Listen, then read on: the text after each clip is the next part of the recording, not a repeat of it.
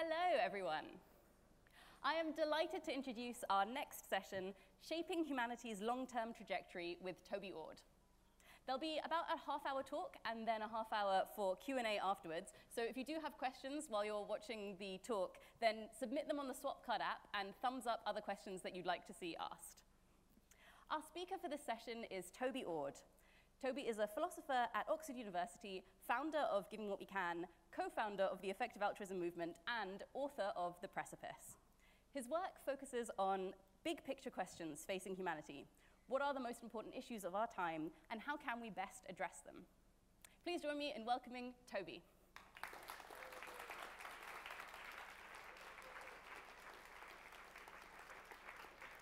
Hi. So today I want to talk, it's a bit more of a technical talk. I think the last couple of times I've been talking about big picture ideas in various other contexts. But every now and then I'm trying to get down to some technical ways of thinking about the big picture future, and that's what this is. And this is a talk about humanity's long-term trajectory.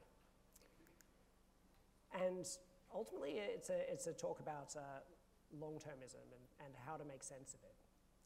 So the idea of the long-term trajectory of humanity is that I want to try to develop a framework to think about how humanity's story might play out over extremely long spans of time. The idea is that humanity's been around for about 300,000 years. An average species would live for about 1 million years. So there could very easily be hundreds of thousands of more years at play. The Earth will remain habitable for about 1 billion more years. And there are species that have lived for 500 million years. That's not impossible. And so there could be spans like this available in the future. And one of the key ideas that I've talked about and others is existential risk, that whole future might be at stake. There might be ways that we could lose it all. For example, if humanity were to go extinct and have no role either in producing value within itself or in helping other species over that time. But there could be other ways that we could shape the long-term future where our actions could have influence over very long spans of time. And the idea of long-termism is to think about this broad class of ways that the future could be shaped. But most of that attention has been on existential risk. And what I'm trying to do here through this framework is to try to create ways of speaking about non-existential risk ways of shaping the long-term future. There's a philosopher, Nick Beckstead, who called this trajectory changes. And I'm trying to look at this kind of idea. What Nick did, Nick Beckstead, was to say that the interest in existential risk, through Nick Bostrom's work and others, had argued that there was a strong case that preventing existential risk could be much more important than many of the near-term things that we work on. But it didn't give a strong argument that preventing existential risk would be more important than many other long-term effects that we could have. Ultimately, because the effects would be permanent over all time, you kind of get to add up the benefit or cost over this huge span of time. But that might be true for various other kinds of effects we could have as well. And so this is trying to get into that. And just to, I mean, you'll see it's some small steps, really, but to try to improve the ways of thinking about these things. So the idea of thinking about a long-term trajectory, there's been a few different ways of doing this that people have looked at. So here's one kind, and here's a diagram from Nick Bostrom's paper in 2013, where there's an idea of a trajectory as a state space, so some multi-dimensional space where the kind of current state of humanity is represented as a single point in that space, and then we take some kind of meandering path around that space. In this example that Nick's drawn here, it's a 3-dimensional space, and there's some dangerous areas, perhaps dangerous combinations of things in these parameters, and maybe one has to try to navigate around through it and find a safe trajectory to get to a good point within that space. That's one way to look at it. And another way that's been done is to think of a trajectory as a graph of something over time. In the previous version, the state space, time isn't really represented anywhere. Instead, you have a path of, a point, it traces out a path through time. But if you went the same path at a different speed, you would get exactly the same looking trajectory. And it's hard to talk about time. It's kind of a timeless way of presenting it. Whereas one advantage, perhaps, of thinking of it as a graph of something over time is that you can make more clear these questions about how quickly we proceed. And I think that's going to be one of the key types of change one can make to the future involves changing how quickly we get there. And it's easier to understand that and think about it with this kind of a graph. You can see from this one here, from Nick Bostrom, 2009, that on the y-axis he's got technological development. And that's just, it's not even really a quantitative dimension. It's some kind of qualitative thing. And he's trying to sketch there that, that from this kind of, what does he call it, this pre-human condition, that there was some kind of ascent in technological development up to some kind of range. And then there's this question about, will we burst through that range and reach extremely high technological capabilities, or will we perhaps have series of growth and then collapse but remain within that range, or will we crash down back to this pre-human level of ability upon the Earth? And so it's useful for expressing that type of question, but not for really making quantitative claims or thoughts about this. Here's another example that's quite similar from a paper, Baum et al., lots of co-authors from a big conference discussion that led to a massive paper. And it was similarly trying to think about different levels that we could be at, say, agricultural or industrial, and ways that we might crash down to a lower level and then perhaps find our way back up as, again, a qualitative framework. What we're going to be looking at here today is my approach to doing this, which is like these graphs. It's a single dimension over time. That's the kind of object that a trajectory will be. But unlike the others, I want to do it in a quantitative way.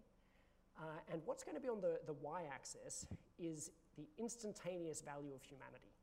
So how valuable is humanity at that time? And then there's going to be a focus on the area under the curve, because if there's instantaneous value on the y-axis, then the area that's swept out by the graph will be the value that's achieved by humanity over time. I'm also going to focus a lot on comparing different trajectories.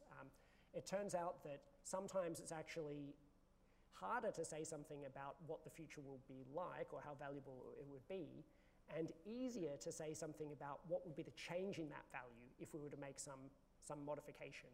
So we might not know how good it is, but we know it would be better if we did a certain thing, and we might know how much better, even though we don't know how good either of them actually are in absolute terms.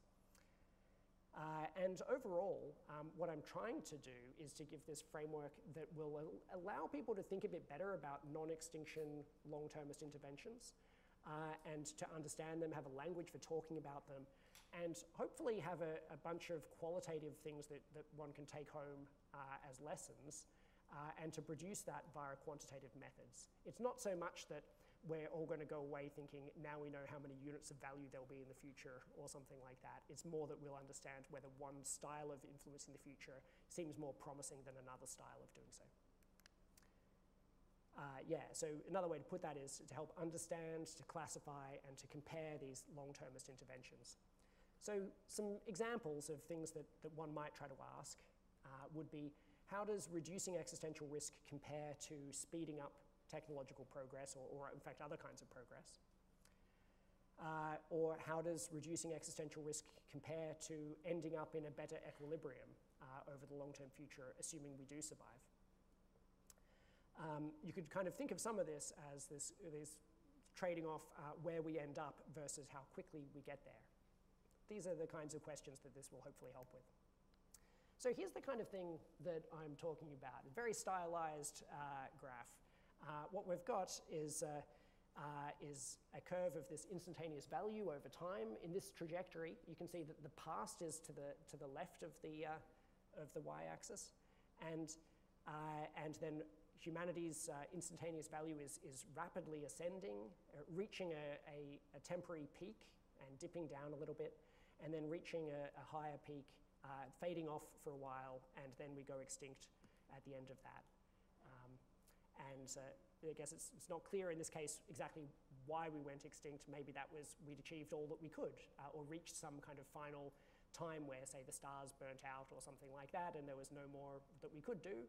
Or maybe it was because we prematurely went extinct through a natural or an anthropogenic event.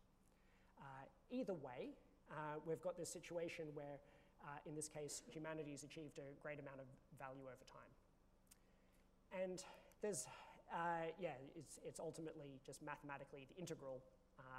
So the area under this curve is the amount of value that would be achieved on this framework. And a useful way to think about this is that I've labeled a few points on this graph. The duration of our future I call tau. The value at the last moment I call v tau, v subscript tau. And the average value at all time, over all time, over all of the future times, I call v bar, so it's the average. And as I note here, the overall value that we would achieve in this way of looking at it is just ultimately equal to v bar times tau. And then that's kind of a useful way to think about things, because one could contemplate how long this future might be. You know, I said that it could easily be 1 million years. It would be for a typical species. And it could, I think, quite conceivably be hundreds of millions of years or billions of years or more. And so if we look at the time until most of the stars have burnt out, then we're talking around about 1 trillion years. So tau could be extremely long. And then v, or v bar, the average value at any time, could also be much higher than it is at the moment. I have a point v naught, which is the amount of value at the moment, drawn on here. And this is a very stylized graph, and you know, the v bar only looks like it's about 3 times higher. Maybe that could be the case.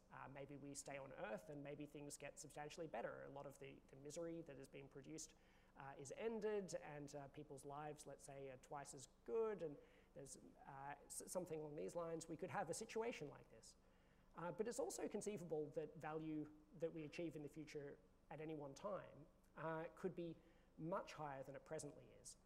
There are about 100 billion stars in the Milky Way galaxy.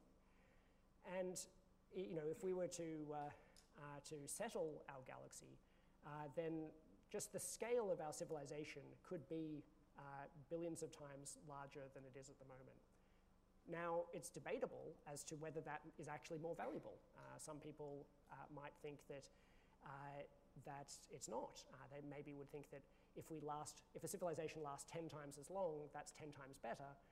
But if it were to be 10 times as big at any one time, that doesn't count extra.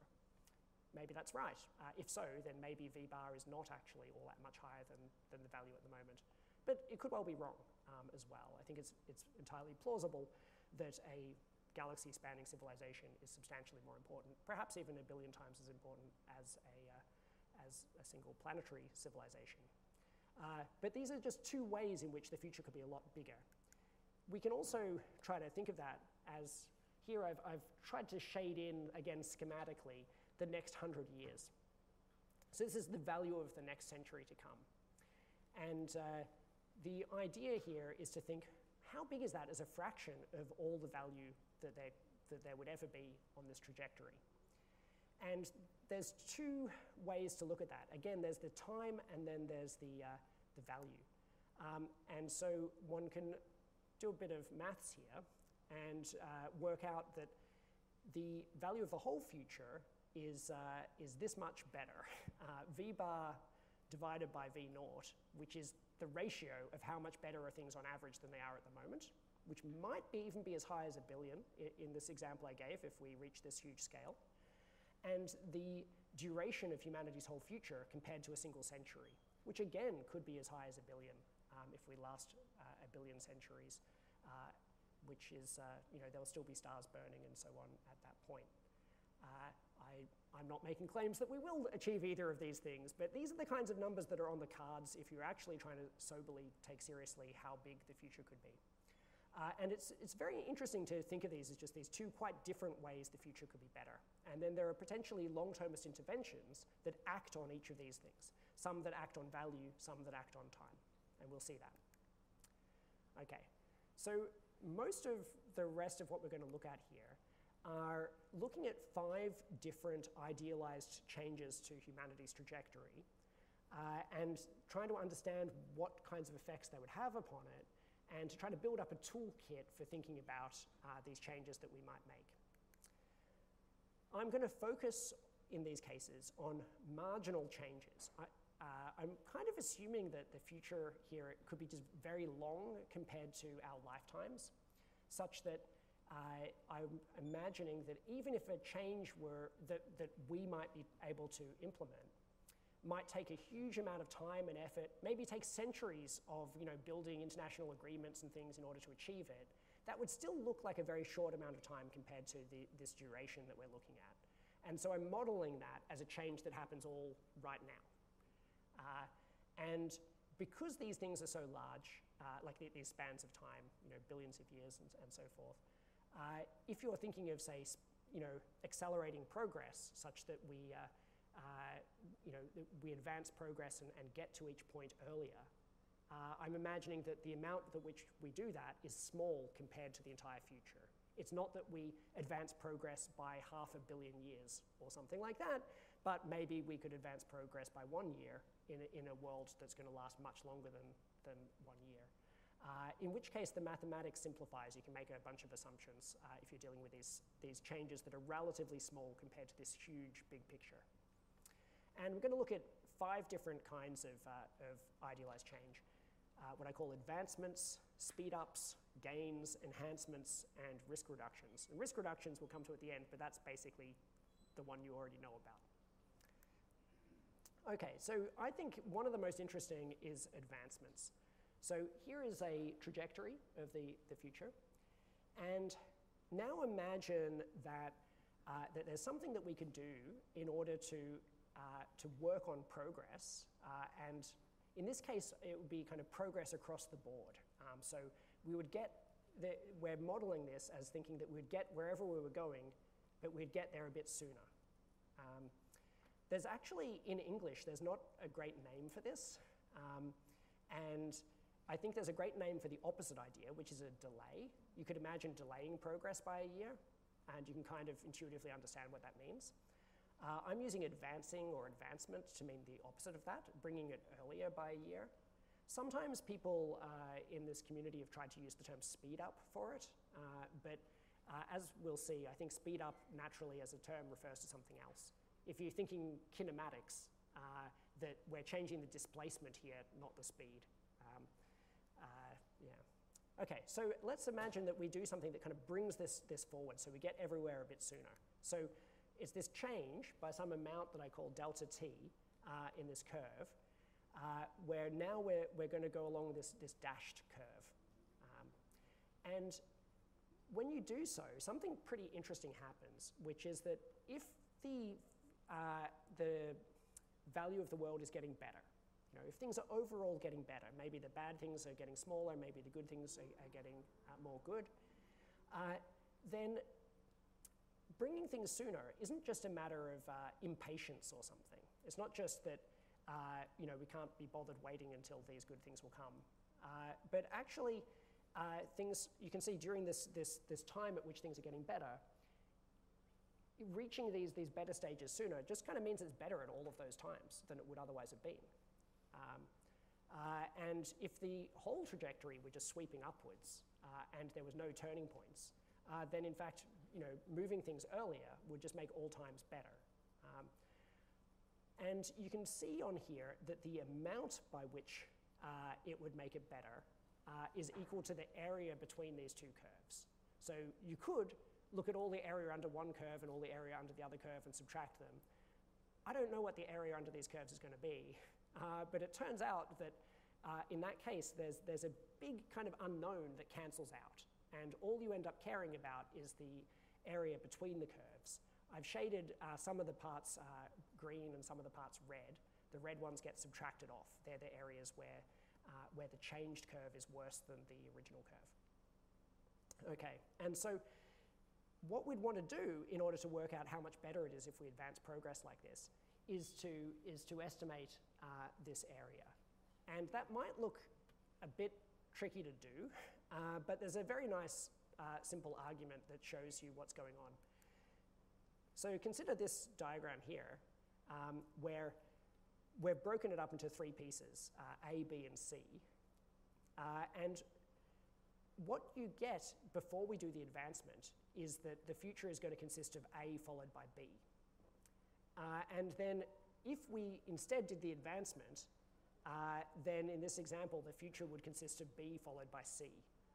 So if I just go back a slide, you can see that I'm imagining in this case it will finish at the same time regardless. So the issue is, do you want A and B, which is the status quo, or do you want B plus C?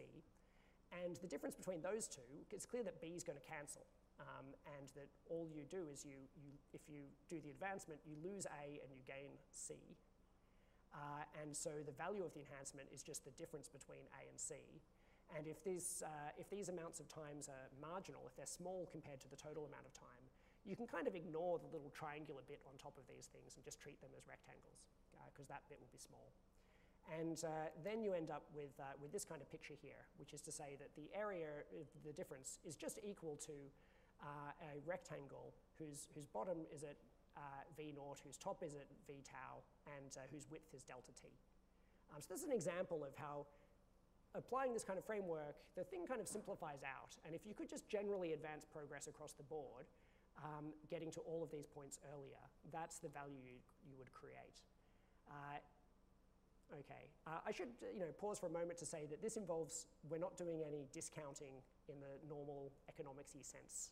And most non-economists are not excited about discounting anyway, but just in case there are some economists here, to clarify, I think there are good reasons to discount financial benefits that happen later, partly because people are often richer due to growth, and they're diminishing returns on that extra money that they had, and you need to adjust for that, and that's one good use of discounting.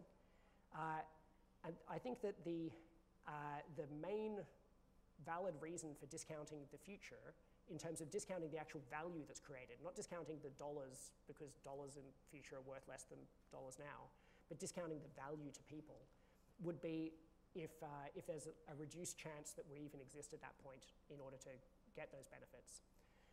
So i.e. to discount the future based on the risk, or on the probability of getting there. And I think that ultimately you want to build that explicitly into the model, and that's the way to do it. I'll say a little bit more on it later, but basically that there isn't discounting going on, and that's the reason that we treat that slice A and the slice C the same way, instead of saying because C comes so much later in time, we just ignore it.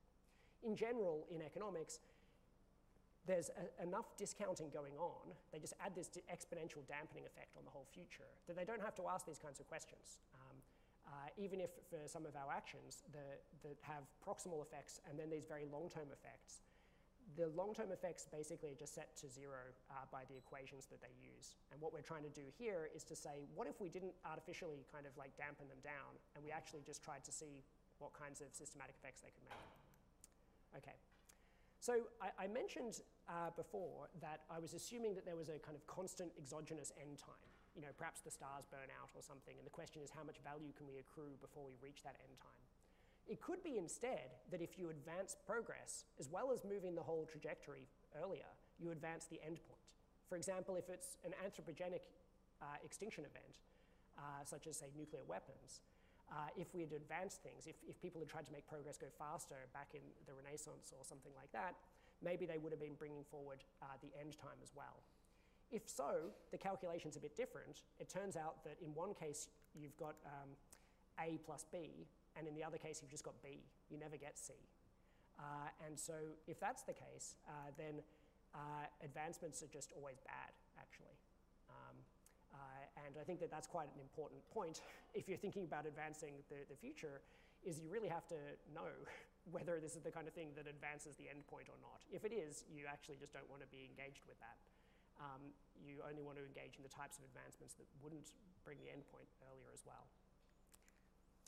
So here we can go more quickly through some of these other techniques. Here are speed-ups. The idea here is that instead of moving this curve across by some unit, we compress it down.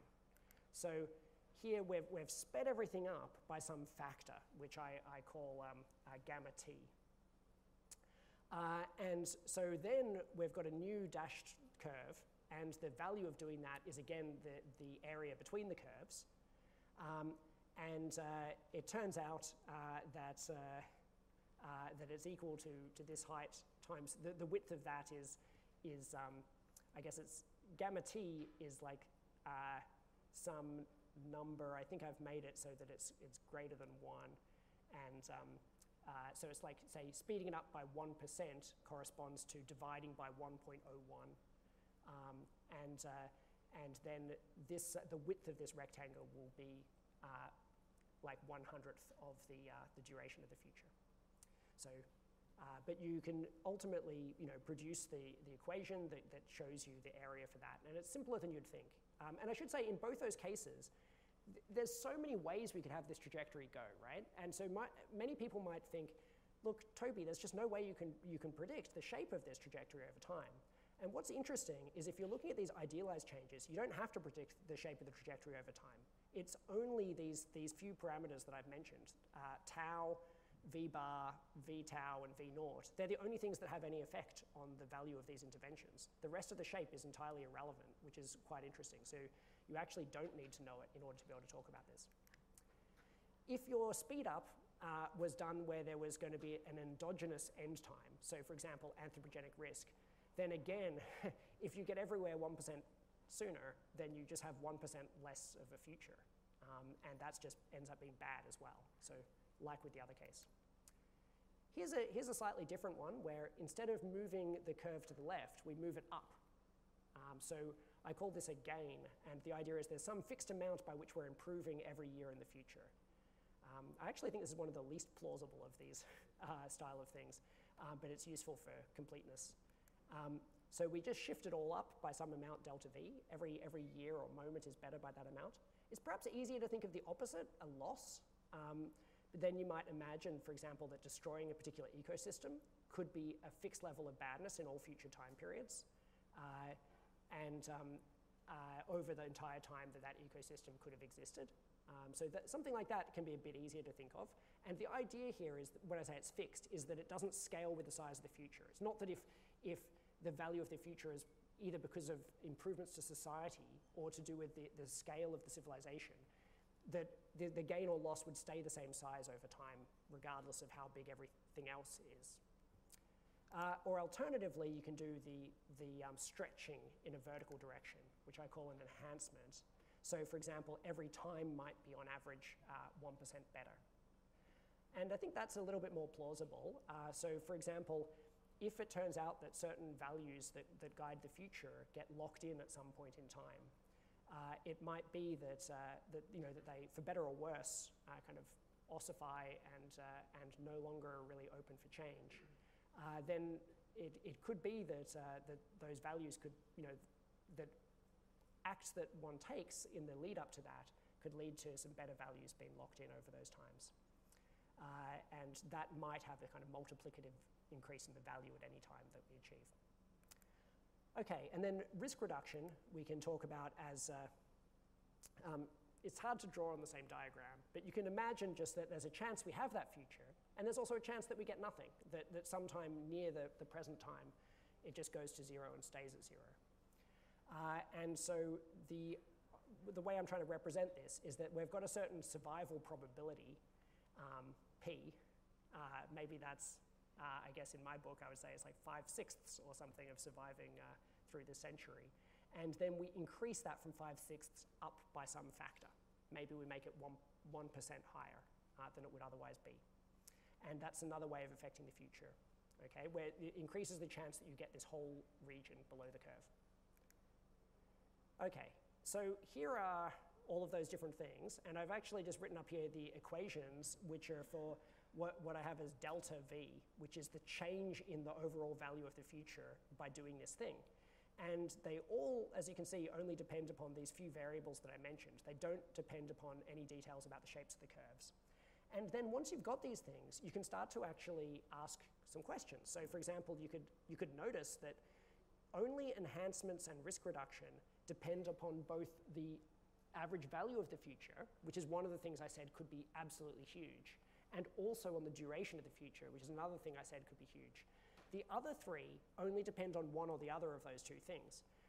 And so if each of those things could be, a factor of 1 billion bigger than events today, and you only vary with one of them, you might have trouble competing with these things that vary with both of them because they get to be 1 billion times important. You can also ask individual questions. For example, you could say, in what circumstances does an advancement beat a gain? And you can just look at the algebra, and I'll work through a couple of these. But in this case, an advancement is better than a gain when this thing here on the left is bigger than this thing on the right. And you can rearrange it into a way that actually makes some sense. And it says that it's actually kind of obvious once you do the rearrangement. It says that an advancement is better than a gain when the fraction by which you're advancing of the long-term future, so if the future is 1 billion years long and you're advancing it by 1 year, then your fraction would be 1 billionth. When that fraction is bigger than the fraction by which you're increasing the value at any time. So it ends up being not to do with the absolute sizes of these things in their units, but the relative sizes of them compared to these references. So that second one is the fraction of value you're increasing compared to the difference between value now and the value at the end. You could also try to compare, say, gains and enhancements, and you end up with something saying that it's this thing on the left here, which is like, so if the enhancement was by 1.01, a factor of that, then this thing on the left will be 0.01, like 1% improvement factor. It's when that's bigger than how the gain was as a fraction of the average value at all times. The important thing to notice there is just that there's no tau in either of those things. So there's no dependence on the duration of humanity's future. So even if we're ignorant about some of these variables like tau, you can still actually make certain claims about how these types of things compare in order to try to understand. One that I think is particularly interesting is comparing advancements to risk reduction. To some extent, you could think of this as like progress studies versus existential risk, which is more important, or something like that. So the idea would be, let's compare these things, and the maths is a bit confusing, but ultimately there's a kind of annoying fraction on the right-hand side, but I'm just going to put that in gray because that fraction, it's hard for it to be very far from 1 if you go to the effort of thinking about what it means. And you kind of end up with a situation where in order for an advancement to be more important than risk reduction, you need to be advancing by a similar proportion of all time to what the risk reduction is. So for example, suppose that we could live for 1 billion years until the Earth is no longer habitable, if we don't go extinct prematurely. And we advance, and let's suppose that you could reduce the risk by 1 millionth. Okay, so you have an extra 1 millionth chance of survival. Well, 1 millionth of 1 billion years is 1,000 years. So the equivalent amount that you'd have to advance progress is 1,000 years in order to be competitive with a 1 millionth existential risk reduction. And so I think that that's kind of illuminating. It seems quite hard to actually advance progress by 1,000 years. Seems to be impossible even for a whole lot of influential people try to act in the world to do it, whereas lowering existential risk by 1 part in a million may well be achievable by the community of people interested in this at the moment. So what I would say, though, is that this doesn't mean that existential risk reduction is more important than trying to advance progress. Instead, and this is where it's useful to kind of reflect on the aims of all of this, instead I think it means that when you set out to advance progress, one way you might hope to be doing good is by bringing all these future points in time earlier. So you reach, you do what I've called an idealized advancement. But you might also be trying to enhance some parts of progress compared to others. Maybe you're trying to improve our moral progress sooner, or to help our technological progress, or just various ways that you could be differentially making progress on some things versus others, with the hope being that the whole shape of the trajectory gets changed in the future in some way.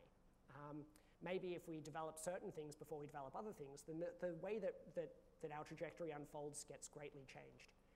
I think that that's the hope. If someone wants to work on progress studies rather than existential risk reduction, I think that that's probably the style of argument that they need to use.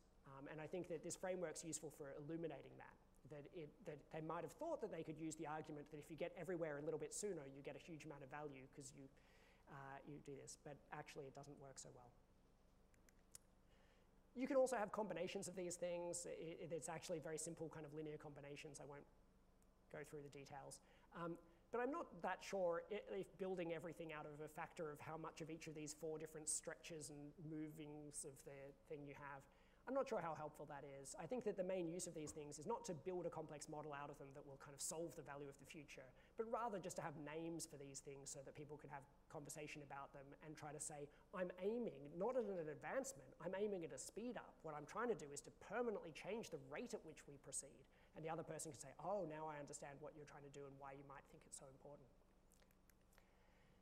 Simple, quick analogy here as to explain some of that is that all of my graphs were very schematic. They weren't attempting to be to scale, and I think that that's fine. I think supply and demand curves are like a useful analogy to that in economics, where you get these curves that, again, not meant to be to scale. They're often drawn like this as completely straight lines. Everyone knows they're not really straight. But the idea is that then you can shade in certain areas and refer to certain bits, and to notice how those bits change sizes as the things move around. And people have discovered many different insights and qualitative ideas like dead weight loss and so on by thinking about that. That's what I'm going for. Finally, just a little kind of advertisement or something for further work. The way that I dealt with risk in this is very simplistic in that it's all the risk happens right now, or very soon from this perspective. In reality, there would be some kind of risk unfolding over time. I guess the other place risk appears in my version is that there's some endpoint where we all die, and maybe that was due to a risk eventuating at some stage. But there's a kind of artificiality about it.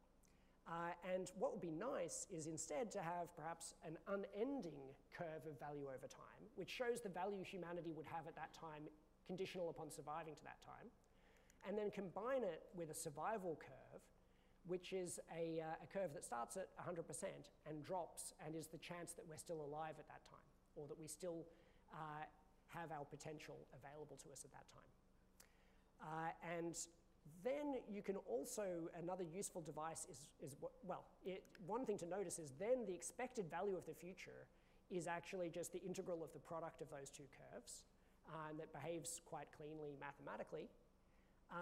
And then you can actually do some other stuff. There's something called a hazard curve, which is quite useful, which shows the amount of kind of risk drop at any time, conditional upon having got there.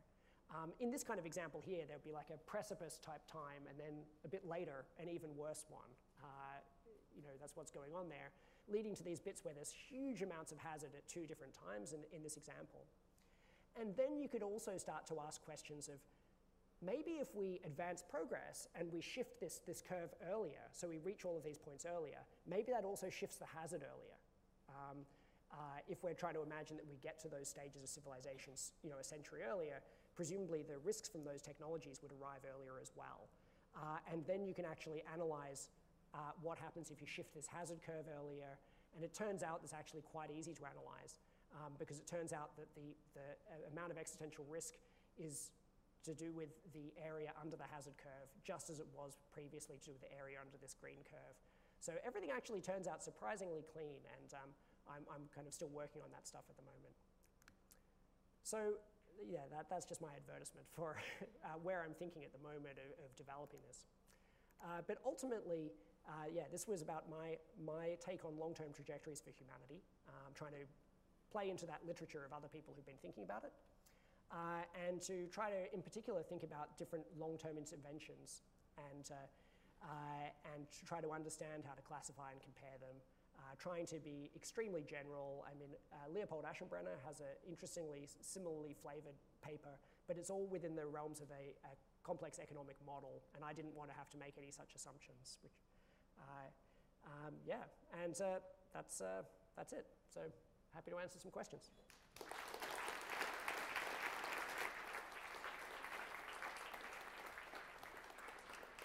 Thank you very much, Toby. We have about 15 minutes, so I'm just going to dive into a bunch of questions.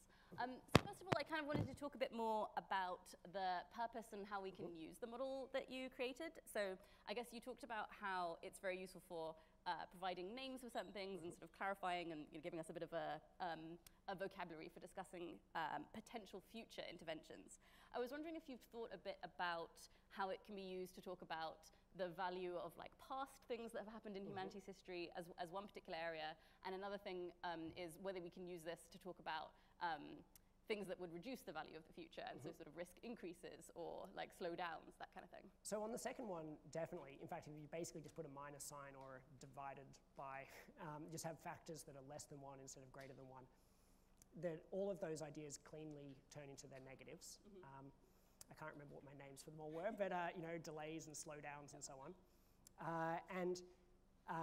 So you can definitely do that. I think that if you look at some things like, say, the agricultural revolution or the industrial revolution, they don't exactly cleanly fit into this, but they do show that you can have times that lead to pretty radical changes on the trajectory.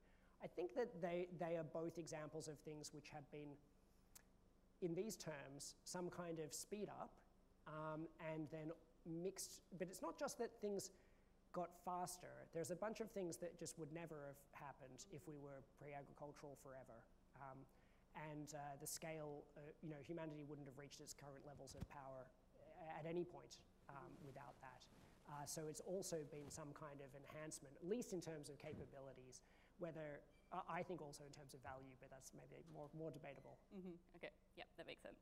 I also wanted to compare it and contrast it with some other frameworks that people have put out. So some people may be familiar with what Will MacAskill describes in What We Owe the Future, a sort of significance, persistence, and contingency framework that I think Will and Terry Thomas and Aaron Valander proposed. And so this talks about the sort of the size of a change, how long it will last, but also how contingent it might be and how sort of likely it is that it would have happened anyway.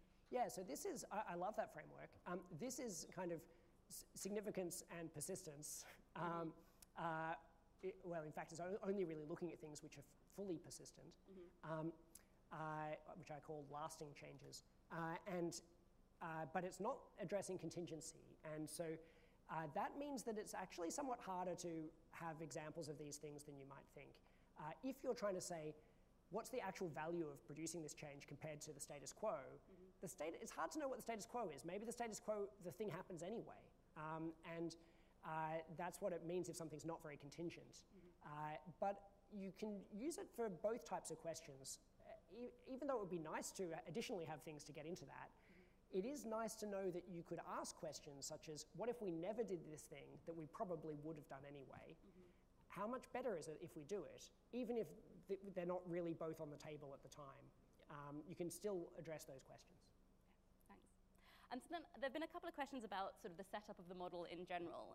So one of the things that's come up a little bit is about the assumption that goes into having instantaneous value of the state and then summing that up over time, where a couple of people have pointed out that maybe some people might think that value going up over time is more valuable than value going down over time. And certainly that seems to be what people feel like about their own lives, and maybe we should think about that for sort of humanity's trajectory.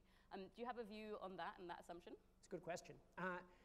Definitely, they're effectively, I don't have to assume that it's fully instantaneous and these are really clean integrals. It could just be that it's the sum of a whole lot of discrete time periods or something like that. But it does make an assumption that value is something that accrues over time and that is roughly datable to a particular time, and also that it's separable, at least at long time scales. So what that means is that what choices we make about, say, improving or trade-offs in one time period, that if they were to only affect that time period, are independent of what we do in other time periods, which, if that were true, then there wouldn't be these global shape things to say that a thing going up with the same area under it and something going down is worth more. There have, though, been philosophers who've tried to look into that with the case of an individual life. And so one could perhaps try to look at what they've done and see if you could port that across. Although my guess is that actually that's not how we should be looking at it. Yeah, does it make sense conceptually? Because I think one of the things that you do sometimes in the precipice is use the analogy of thinking about the course of humanity's civilization, sort of using some of the same terminology or some analogy to the way that we might think of the course of one's life. So think about civilizational virtues and sort of, and think about the lost potential of humanity as this like collective. Yeah, does it feel like those? It sort of feels like sometimes in the precipice you're sort of porting over the similar ways of looking about a life. Yeah, I mean, I think that that's a often useful but not always useful analogy. It's sometimes misleading, but you've got to be careful. But if to the extent to which it is useful, maybe that means that one should worry about this, because I think people have perhaps stronger intuitions that the shape of a life matters when it comes to individual lives, and then that would perhaps be an argument for that happening over this longer period. Yeah, as I say, my feeling is that it probably isn't, but I don't have an immediate knockdown argument. Yeah, I mean, I guess one thing could be that sort of psychologically you can remember what happened to you in the past and like shapes how you feel about your life right now, whereas it's not so clear that like future populations will think in quite the same way about the past. Also, if we're doing this carefully, then we're meant to have adjusted for your mental state anyway when we're drawing this thing. So if you're constantly frustrated at knowing that everything's getting worse and worse, then the curve should be drawn lower in that case, in which case it will have less area under it. Makes sense. The other question that people had about the sort of setup of the model was around whether we should be thinking about the total value or whether we should be like disproportionately focusing on the very best or perhaps the very worst kind of outcomes and trying to affect those or pay closer attention to those particular parts of the curve. I think that it's something like the total. I think that even if one has, there are ideas like prioritarianism or some suffering-focused ethics, which might try to give extra value to negative things or extra importance to improving things when they're worse off. I think that there's some plausibility there, but I still wouldn't just focus on like the things like that are the best or the worst. I think that it would need to be some kind of smooth effect. And I guess it's compatible with your model to then apply some additional transformation about sort of how you might turn that into what you might care about, I guess. Yeah, that makes sense. It's. I've tried to do this. There's always this trade-off between how abstract you're going to be. I've erred on the direction of being pretty abstract here, so that then there's kind of ways of reshaping. You know, for example, if you think that suppose you are a prioritarian and you think that it's not just happiness that matters, that improvements at lower levels of happiness matter more, you can actually just reshape this whole curve based on that, and then run my argument based on the reshaped curve, because I've done it at this level of abstraction. Yeah, because it's more, the points on the curve are more about correctly representing the state of the world at that time, and so your like prioritarian instincts may apply there. Or whatever contribution that's making to actually whether you should choose an outcome or not. It's meant to be representing that contribution, and that could be a more complex function. And so then talking a bit more about some of the transformations, I was kind of wondering how you chose those particular transformations. It sort of seems like they aren't necessarily like mutually exclusive and completely exhaustive of all the different kinds of things that could potentially happen, in particular affecting the shape of the curve, sort of like things that could, you know, affect the peak or sort of cut us off at like no higher than this, could actually be like quite significant. Do you have any thoughts about sort of which things you picked and which things like that seem like the most important to focus on? Yeah, I did play around with this for quite a while and have some discarded kind of set of things. These were ones that made a nice family. They're the kind of linear transformations of this curve, and that where you have this nice independence of the shape of the curve that I stressed. So you don't have to, there's not too much of a demand of knowledge in order to be able to make these types of measures. But I quite liked that idea that you mentioned, perhaps if you said there's a kind of cutoff, that there's a maximum, you know, it can never get beyond a certain point or something. That's a fairly clean kind of transformation. Or maybe you could create a minimum, a floor below which it never falls, and at least somewhat clean. I think that there might be a few others as well, but they're a bit complex to specify. Yeah. But there's some of them to do with, there's an idea that like if you have a bathtub, because I'm thinking about marginal changes, but you can get a situation where if there's a bathtub, you know, it's a standard climate change analogy, there can be cases where if you slightly change the flow of water going into it, if there's no plug in there, that the bathtub then rises up because the level, water's been added faster than it leaves, and you have a very big change over the long term into the state of the situation, just from an extremely small kind of change of the other thing.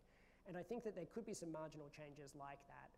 For example, whether that tilt something from being in exponential decline through to being in exponential rise.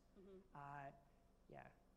Yeah, I think I find it hard to think of examples of things that would very clearly be sort of some of these kinds of changes, although it's possibly easier to think of things that might change the potential maximum that we could get to, or create a floor or something. Yeah. Maybe seems like it's easier to think of examples of those kinds of things. And I've focused here on marginal changes, so things that have to be small in some sense, but then also have to be big in some sense to be worth caring about. And so the idea is generally that it gets multiplied or by one of these big numbers that appears in the model, so that a very small thing in one direction ends up multiplied by a big thing to give something that's macroscopic. But you could also look at non-marginal changes. For example, you could have a set of stylized trajectories, such as exponential all the way, or perhaps something that's exponential, or an S-curve up to a plateau. And perhaps the length of plateau, you could parameterize how big that is, the plateau time compared to the time up to the ascent of the plateau. And then you could say, what if the plateau was at a lower height versus, what if we got to a different height in the long run? How would that compare to how quickly we get there? And you could ask questions like that. And they need not, in some cases, be marginal questions. There are some ways of asking bigger questions as well. Yeah, and I'm interested in this sort of turning the theoretical argument and trying to identify empirically some of the interventions it might be applying to. I'm wondering how easy it actually is to sort of map a specific thing that someone might want to do in the world onto one of these sort of transformations. So if I was thinking, for example, of sort of like longevity research, or if there was something that could extend people's healthy lifespan by a couple of decades, it's actually just very unclear to me like which, if any, of these transformations that most likely would be represented by. Do you have a sense of this, of like how hard that is? Yeah, I think it's pretty tricky, and these aren't designed, I don't think you should be assuming that everything you can think of changing is going to fall into one of these categories. I think a lot of things will be none of these, and in fact will have no long-term or predictable long-term influence over the future, but that's fine. If you did something like increasing people's lifespans by a couple of decades, then the main question is how long would it be before we did that anyway? It could be, like with some things, that we always stay a couple of decades further than we would have been or something, which could be interesting. But probably we're accelerating one, I guess it would have big impacts for the individuals at the time, but it's only one thread of all of the types of human progress that would be accelerating by some number of years. And overall, that's probably like a very small version of an advancement. Compared to things that affect all types of progress. Yeah, and maybe the example with progress studies was kind of useful because it was a bit of a negative result, but it was showing that to the extent to which the point of it is to get to all times sooner, it could well exceed many different kind of like near-term interventions, but it's not going to beat existential risk, I think. But then that can help them to notice that the types of ways they should be thinking and conceptualizing progress studies are probably more to do with changing the shape of the curve because of how some things happen sooner compared to other things. So it can be useful for that, for showing, if it was only aiming at this kind, it would get defeated by this other thing I could be working on instead. So the only version of this that's going to be competitive would be a version that also tries to do this. That's the kind of reasoning that I'm hoping to see. Yeah. And I guess lastly, are there any other kinds of key takeaways you think that the EA community or the long-termist community should be thinking about? So perhaps we've mostly been focusing on risk reduction, but is it perhaps the case that enhancements or something are a bit more more neglected, or like should deserve some more attention? They probably are a bit. Ultimately, one of the reasons I tried to look into all of this was that I thought Nick Becksted's argument was good, that there'd been very little attempt to actually compare in these cases. And so I wanted to try to open that up and to try to see how much room there is for good long-termist interventions that are not focused on existential risk reduction. Overall, I feel that the answer will be that existential risk reduction still is really the key aspect of our time within the world of long-termist interventions. Maybe in 5 centuries' time, when we've kind of got this under control, these other ones will be more important. But I think it's still an open question, and I wanted to try to help provide some tools to let other people answer that question. Okay. I think those are all the questions that we have time for in this session, but if you do have other burning questions for Toby, he's going to be doing office hours directly after this over in East Mall 5. Fantastic. So join me again thanking Toby Ord for the talk today.